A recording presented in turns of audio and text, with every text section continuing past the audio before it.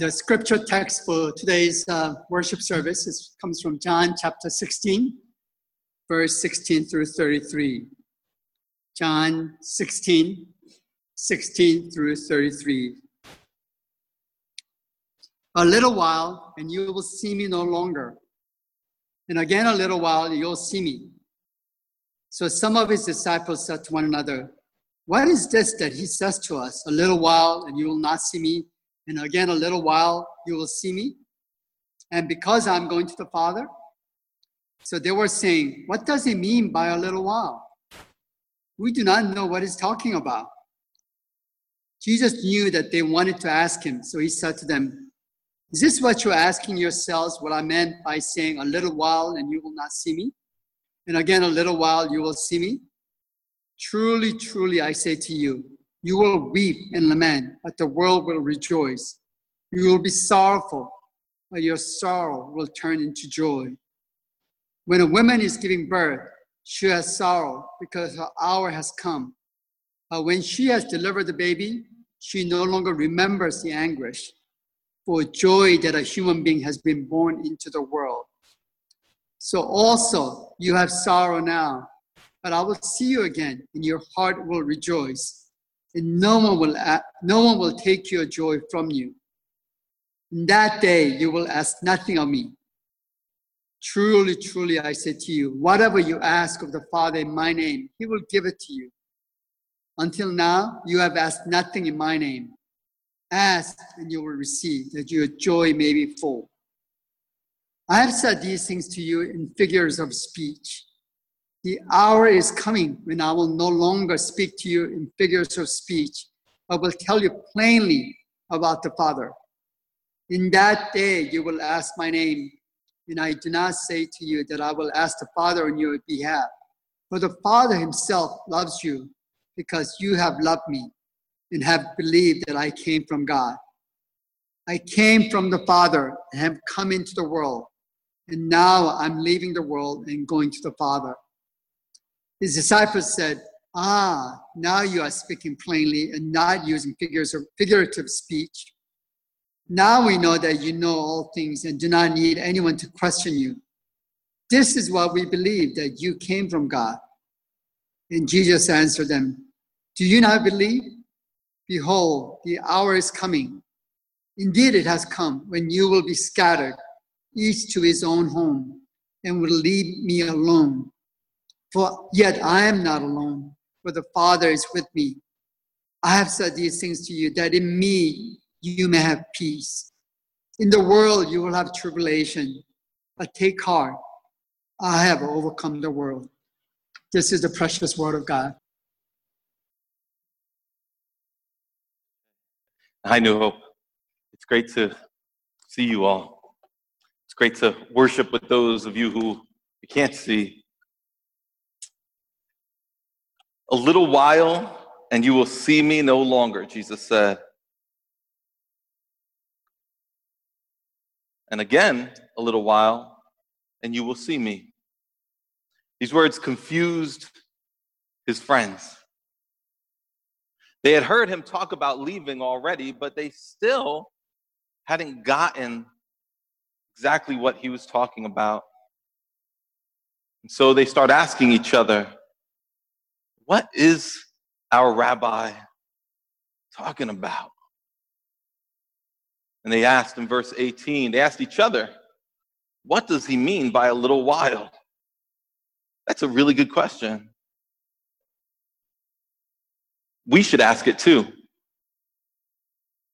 After all, we are all living in that little while. May not realize it. And a little while can be hard sometimes. We know that, right? Sometimes a little while can be really, really hard. Whether it's the little while of this pandemic, or it's the little while of a presidential term, or it's the little while of your medical residency, or your teenage years, or your kids' teenage years. A little while in a fallen world can be at the same time wonderful and so hard. So let's try to unpack what Jesus means when he says, a little while. And by the way, there is a lot in this passage, so much here, but we're only going to focus on that one question that the disciples asked. What does he mean by a little while? And we're going to focus on it in two parts. The first one is, what does this mean for the apostles, and why did it matter for them? What did this mean for the apostles, and why did it matter for them? And then the second part is we're going to ask, what does it mean for the apostles and us? And why does it matter for the apostles and us? So first of all, what does it mean for those apostles? And then second of all, for them and us. So this is the night that Jesus Christ would be arrested. Shortly after saying these words, he would be bound up and taken away by soldiers. He'd be interrogated by the high priest. And early the next morning, he'd be questioned by the Roman governor. And after that, he would be beaten, further humiliated, and crucified. And all of that is just hours away, and Jesus Christ knows it's all coming. And so on this night, his last night with his disciples, he takes time to prepare them for his departure. And interestingly, he says he's only going to be gone momentarily. And then he'll see them again. Now, most often, Jesus is understood here to be talking about that brief stretch of time between his crucifixion and his resurrection. That's the little while that he's talking about. At least that's what most people identify as the little while that he's talking about. Friday afternoon, his disciples saw him executed. He's buried, he's gone, and then Sunday morning they see him alive again. That's less than 48 hours. That is a very little while, isn't it? Less than 48 hours. We often think 3 days, but it wasn't really 3 days. According to the Jewish custom, counting days, they counted it this way. They saw him on Friday. That's when he died. That's the first day. Then he was dead all day Saturday. That's the second day. And then he rose on Sunday. So they counted as dead and risen on the third day. Really just a little over 2 days, really, if we count it in terms of hours. And it must have felt much longer than that, no? Here's what will happen during that little while that he was away. Verse 20, truly, truly, I say to you, you will weep and lament, but the world will rejoice. You will be sorrowful, he says to his disciples, but your sorrow will turn to joy. You see, for these 11 apostles, those 3 days were filled with sadness. Because after 3 years with their rabbi, they must have missed him so much. They were the 3 most memorable, impactful, transformative years of these men's lives. Now he's gone. And not only that, but now their dreams are shattered. Because to them, this man looked like he was the Messiah. They hoped that he was going to overthrow the Romans and free their people, and these 11 guys were going to rule with him. Instead, he was disgraced. Now he's dead. And they're left to pick up the pieces. So this was 3 days of anguish. But then they'd see him again. And they would marvel and worship and be filled with joy. That's how the other gospel writers describe their reaction.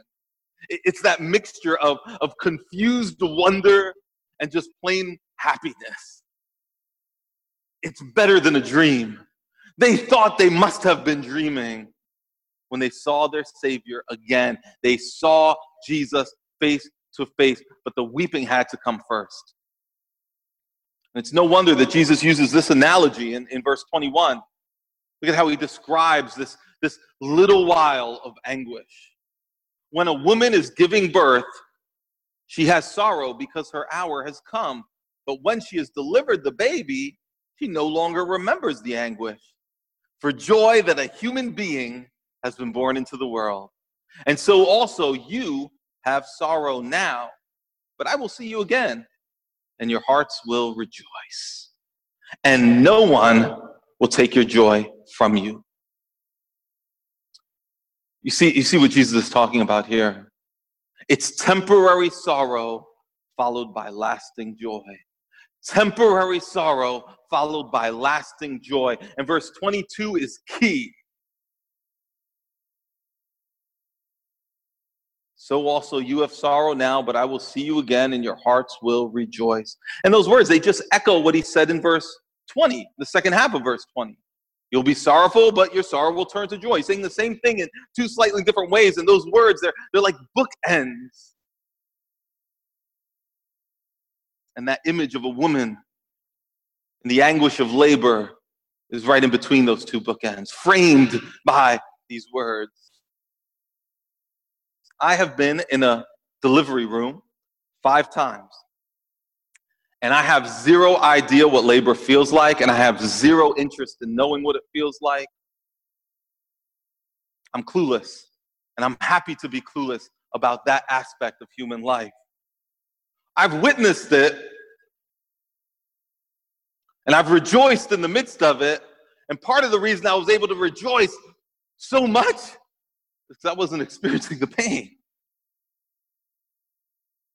I think it's odd that Jesus would use this analogy with a room full of guys.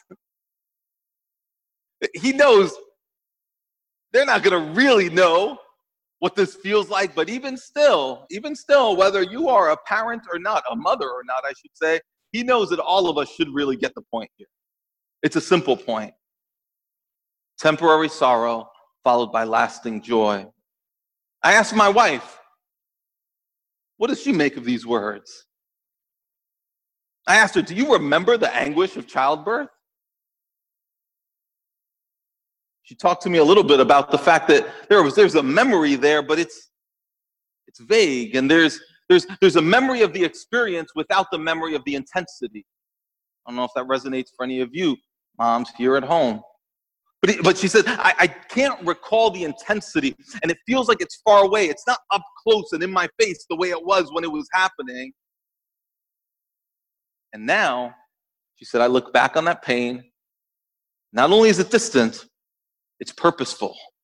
There was a reason for it, a wonderful reason for it, and that makes it worthwhile. But when the sorrow and the pain is up close and real, time slows down, doesn't it? Any kind of pain or any kind of sadness, it slows down the clock. I found out that the average duration of active labor for first-time moms is a little under 8 hours. The quickest labor on record, 2 minutes. Mary Gorgons, an Australian mom, delivered her first baby in 2 minutes. I'm wondering if under the right conditions, 2 minutes can actually feel like 8 hours, depending on how intense those 2 minutes are, because we've all had the experience, those memories of painful experiences that felt like they would never end. Maybe you've been working out, and a coach or someone is just telling you, all you have to do is hold that plank for another 30 seconds, or all you have to do is push harder for another 5 seconds. And you say, is it 30 seconds left? Says, no, you still got 29 left. Is it 30? No, now you've got 28. Stop asking. It feels like it lasts forever. We once lost our 5-year-old son in the woods on a camping trip, and less than 5 minutes felt like eternity until we found him. And we lost him again in a hotel a couple of years later. The same thing. Those 3 days without Jesus would have likely been the longest that those men had ever experienced, until the reality of chapter 20, verse 19. Look with me at chapter 20, verse 19 of the Gospel of John. It says there, on the evening of that day, the first day of the week, the doors being locked. This is after Jesus had died. He is, at this point, as far as the apostles know, he's still dead. They've heard news that maybe he had resurrected. Mary Magdalene had told them that, but they weren't so sure what to make of that. That sounded crazy. And so they're locked in a room. They're still mourning. They're fearful for their lives. That's why they had locked the door, for fear of the Jews. And Jesus came and stood among them and said to them, peace be with you. Interestingly, it's very similar to the last things he says to them on this night. Peace be with you. And when he had said this, he showed them his hands and his side. And then the disciples were glad, John writes. The disciples were glad when they saw the Lord, which strikes me as an extreme understatement. What happened? Sorrow turned to joy. All the sorrow turned to joy. And perhaps in that moment they realized this, and if they didn't, eventually they did. In order for them to experience that joy, there had to be the season of sadness. He had to die in order to resurrect. You can't get resurrection without death. And with death comes the weeping and the lamenting. So Jesus' friend, Mary Magdalene, she had already seen him alive. She was ahead of the game. Earlier that day, she was weeping in the garden outside of Jesus' empty tomb. She was trying to make sense of everything that was going on when she heard the voice of Jesus behind her say, Mary, Mary. And in verse 16 of John 20, he says, she turned and said to him in Aramaic, Rabboni, which means teacher. And Jesus said to her, do not cling to me, for I have not yet ascended to the Father.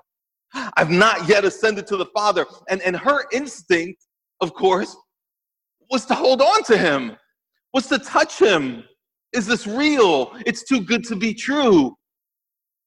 You left once. I'm not going to let you leave again, Lord. Maybe these are the things that she was thinking. But whatever she was thinking, the reality is this. Temporary sorrow was followed by lasting joy. The fact that Christ is talking about his death here in John 16 is very clear. He says in verse 20, truly, truly, I say to you, you will weep and lament, but the world will rejoice. And when he's talking about the world here in the same way that he talked about the world back in chapter 15, verse 18, when he said, if the world hates you, know that it has hated me before it hated you. He's talking about the world in the sense of those that despise Jesus. Way back in chapter 7, verse 7, he's talking about that world when he says, it hates me because I testify about it, that its works are evil. Jesus, like the Spirit would do when he came, Jesus convicted the world regarding sin and righteousness and judgment. Who likes that? Who likes to be told about their sin, told that they're unrighteous? Who likes to be reminded about the reality of judgment? So plenty wanted him dead. And because he's dead, he's silenced. And if you hate him and you don't want to hear what he has to say to you, then that's a win. If he's dead, I don't need to think about what he says at all. And the ruler of this world would also rejoice at Christ's death. It's a term that Jesus uses to talk about the devil himself, Satan, ruler of this world. He rejoiced when Jesus died because it was an apparent win for him too, wasn't it? But there's irony all over this. Because what looked like victory for the evil one was his utter defeat. What looked like defeat for the righteous one was victory. I want to read to you from Colossians chapter 2. Colossians chapter 2, verse 13 says this, and you who were dead in your trespasses and the uncircumcision of your flesh, God made alive together with him, that is Jesus, having forgiven us all our trespasses by, how did he forgive us? If you are a follower of Christ, how have your sins been forgiven? Verse 14, by canceling the record of debt that stood against us with all its legal demands. This he set aside, nailing it to the cross. He, listen, God disarmed the rulers and authorities and put them to open shame, utter defeat, by triumphing over them in him, that is, in Christ.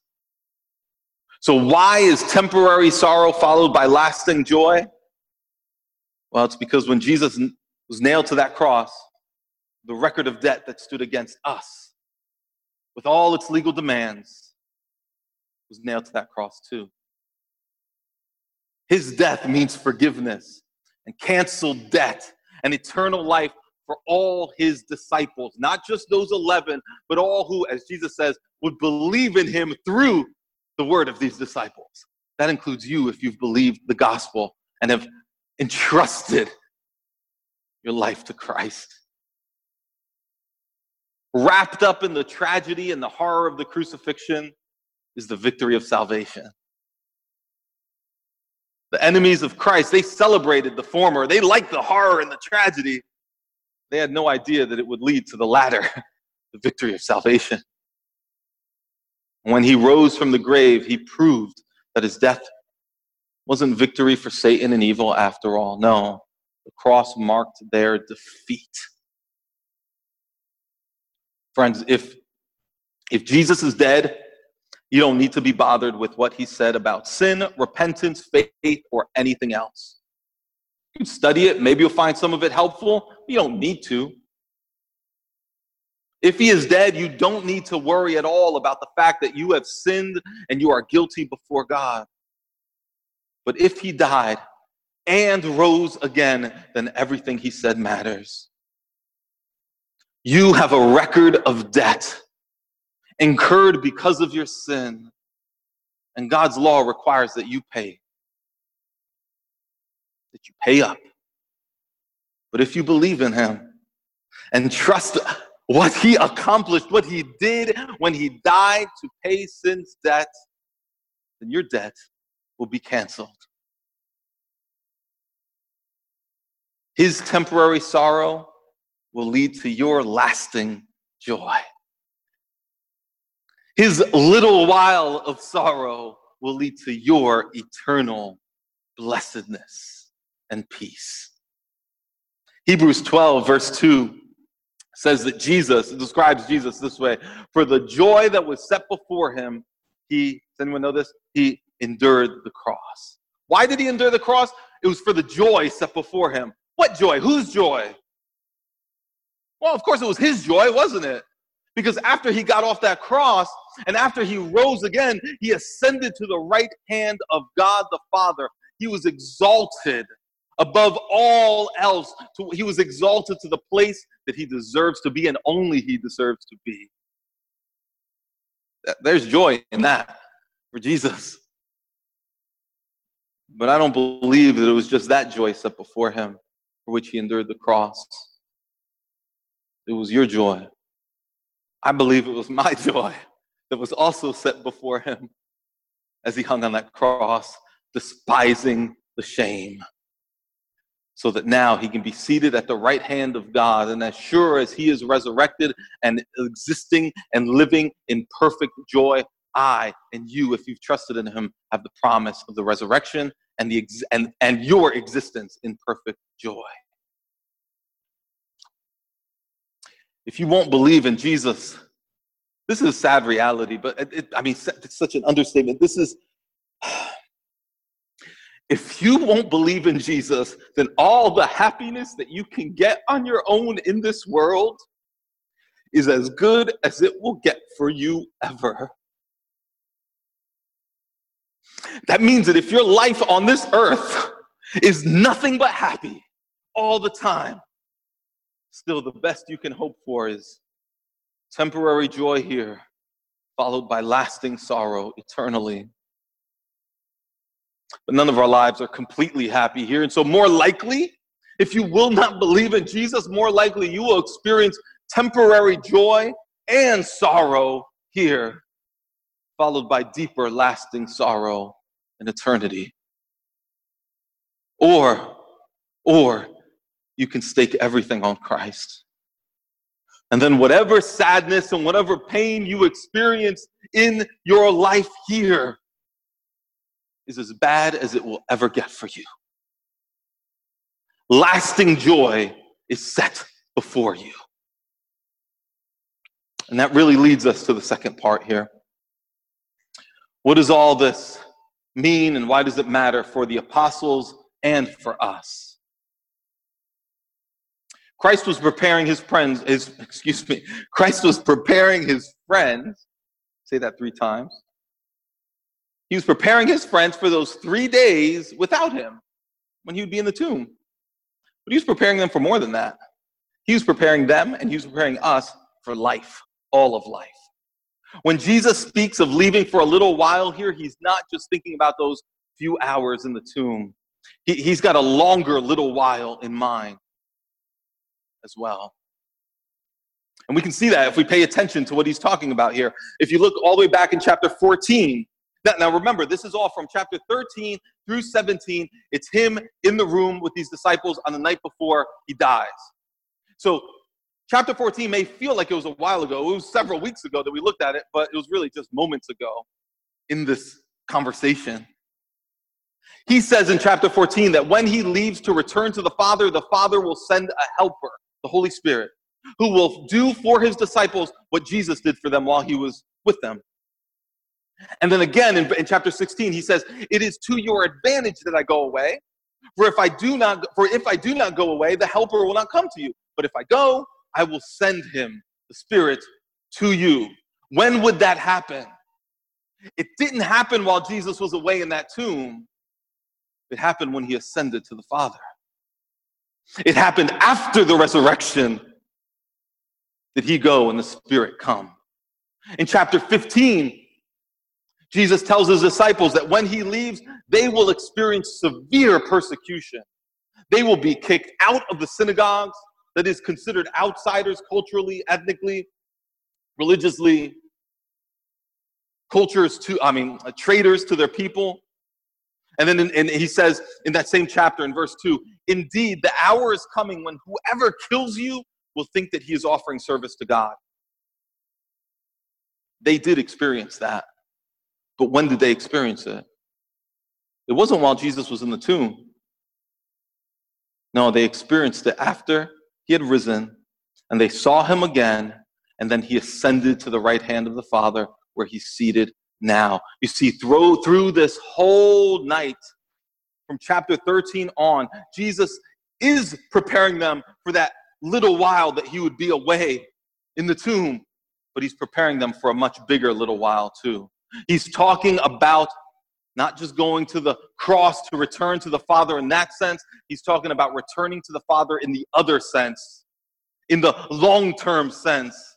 So that when he says, "A little while and you will not see me," and again, "a little while and you will see me," he's not just talking about 3 days. He's talking about that span of time that began when Acts 1 tells us he was lifted up out of their sight. And it lasts through almost 2,000 years later to today, when the church continues to wait for him to return. Because he's promised to return to judge all of humanity and to finalize the salvation of his people and make all things new. So between that day, 2,000 years ago, when they saw him lifted up out of their sight, until the day he returns in power and majesty, that, all of it, according to Jesus, is a little while. It's a little while. We are living in that little while.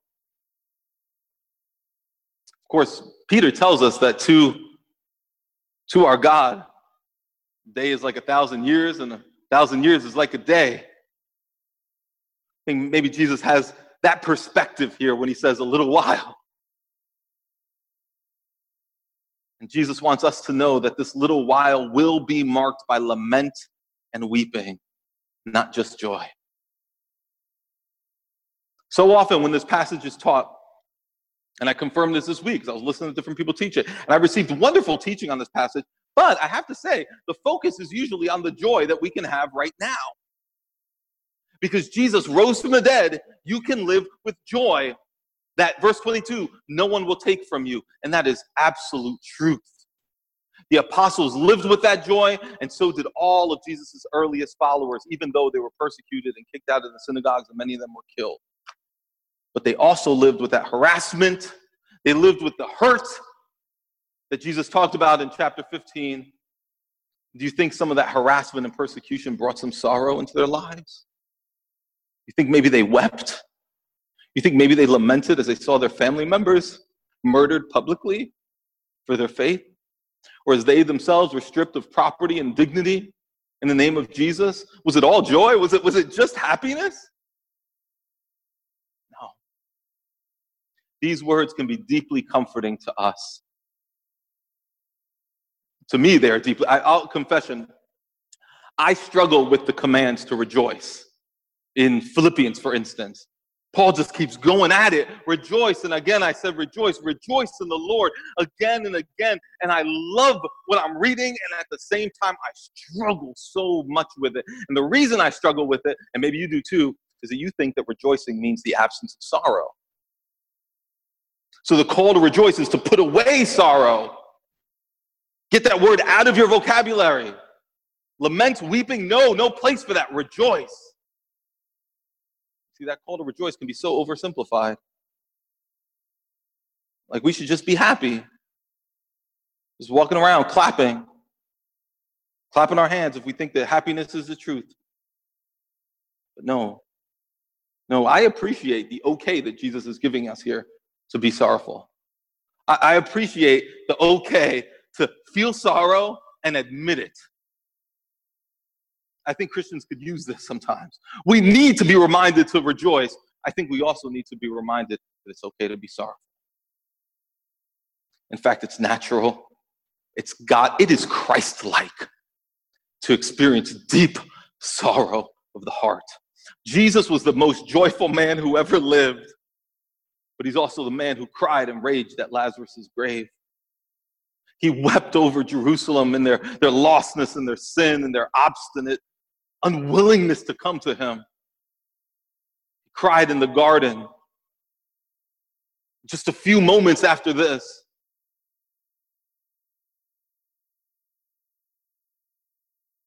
don't picture Jesus always happy, as if to say he was always smiling. And certainly don't picture him as a stoic, like he was just unemotional. He just went around telling off Pharisees and flipping tables like some action hero. No, do you think he wasn't filled with sorrow as he rebuked religious leaders who refused to find grace in him? Do you think he wasn't grieved to see how they were treating his people? You think it didn't pain him to see people destroying themselves in their sin and destroying others in their sin? If it pains us to see the sinful effects, the destructive effects of sin, how much more would it have pained him? I don't think we've come close to experiencing the sorrow that Jesus experienced. We live in a broken world. What have you seen? Just think about what you've seen this week that led you to be sorrowful. Maybe you didn't see it. Maybe it's things that you saw and experienced up close. Maybe it's just things that you read about. What about babies being murdered? At all ages, some of them not even getting a chance to breathe a breath in this world. I read about an 8-year-old child, one of many, recently killed in a housing complex called Cabrini Green in Chicago. Just one of many. Maybe you know of people being abused in silence, children being raised in abusive homes, being hurt and scarred so that they will grow up and do the same thing to someone else.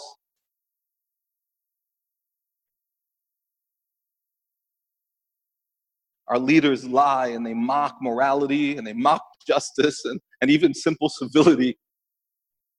And they teach a nation to do the same. Maybe some of those are things that grieve you and bring you sorrow. What makes you grieve? I don't need much to make me sorrowful, frankly. Sometimes I just wake up sad. I don't even know why. Depression, as maybe some of you know, just make you sorrowful. And then the reality of knowing that others, like you, struggle with that same kind of depression. That's another reason to grieve right there.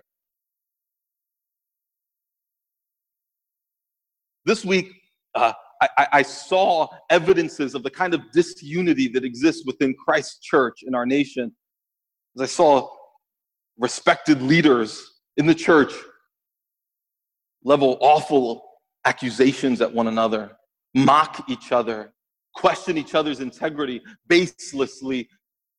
It's not enough to just disagree. They attack each other.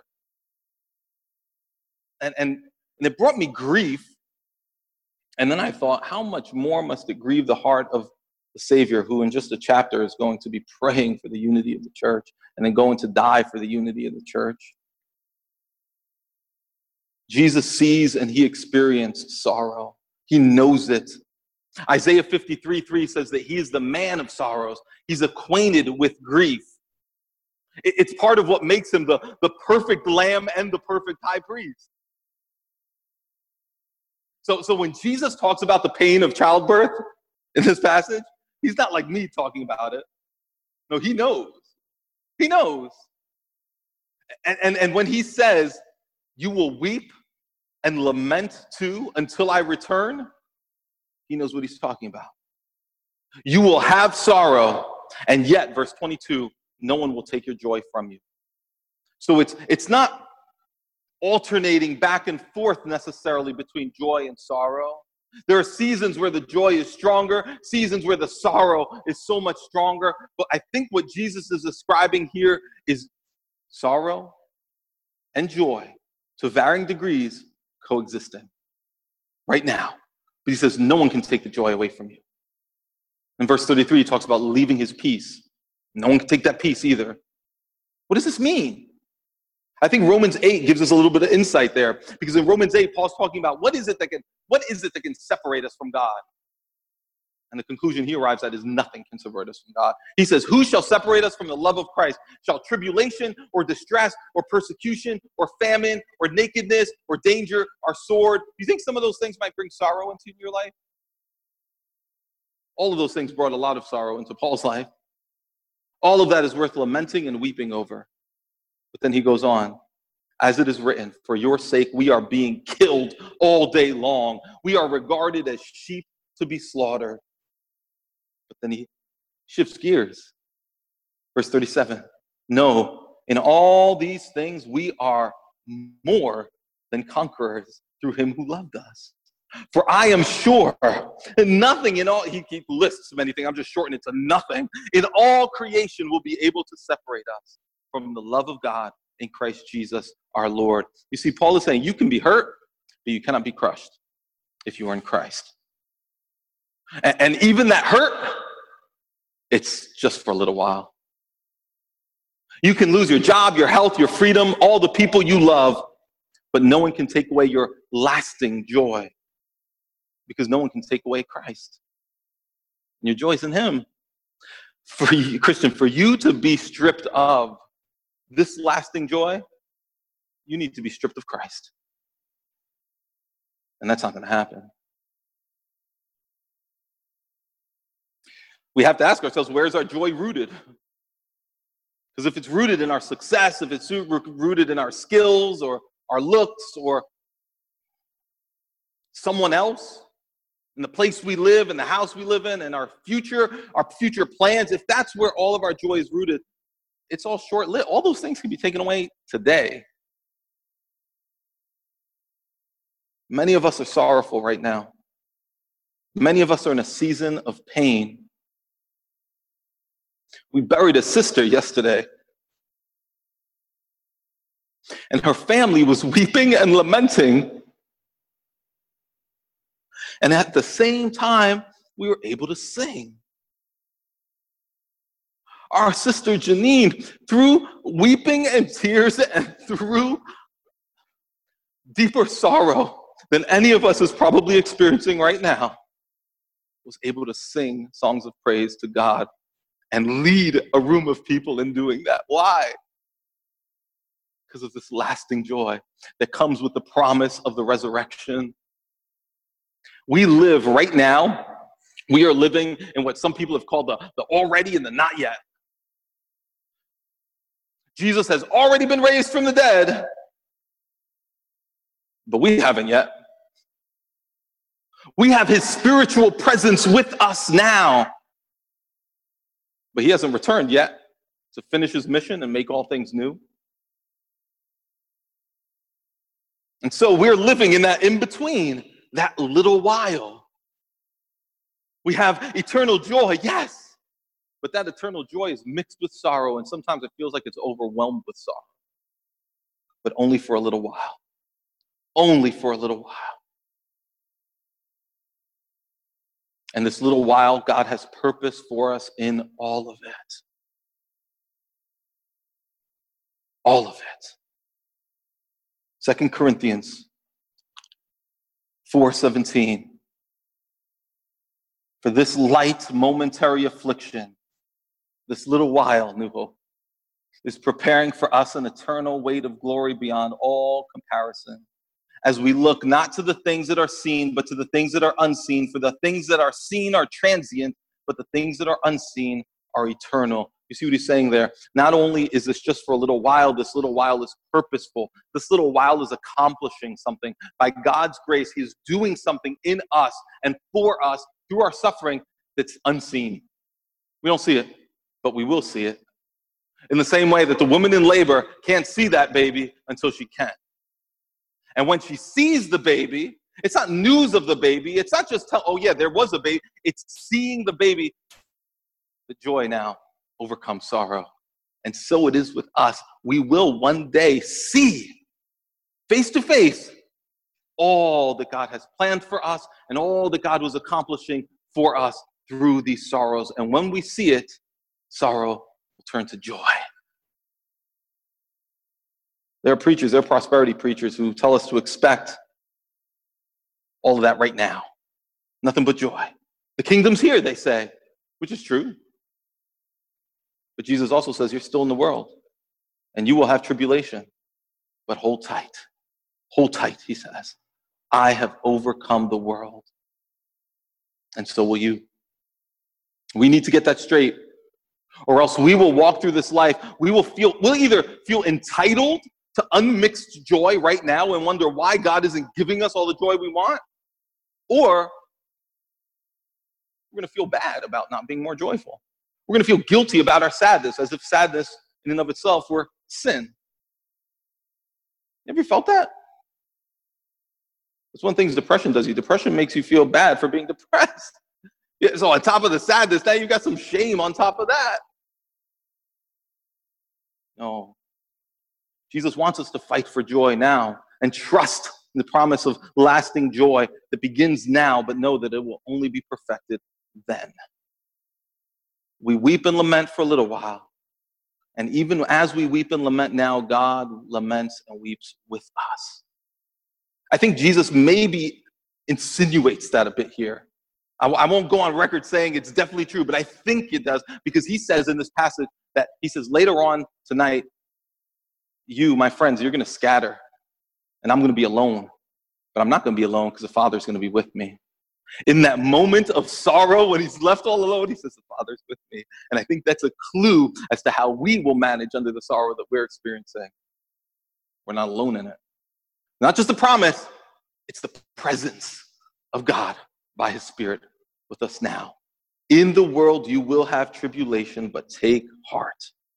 Hold tight. I have overcome the world. This is the last thing that Jesus says to them before he goes to die. All he has to do after he finishes that, he prays for them. And then he walks out to face sorrow and to face death. But he leaves us with those words. Let's pray.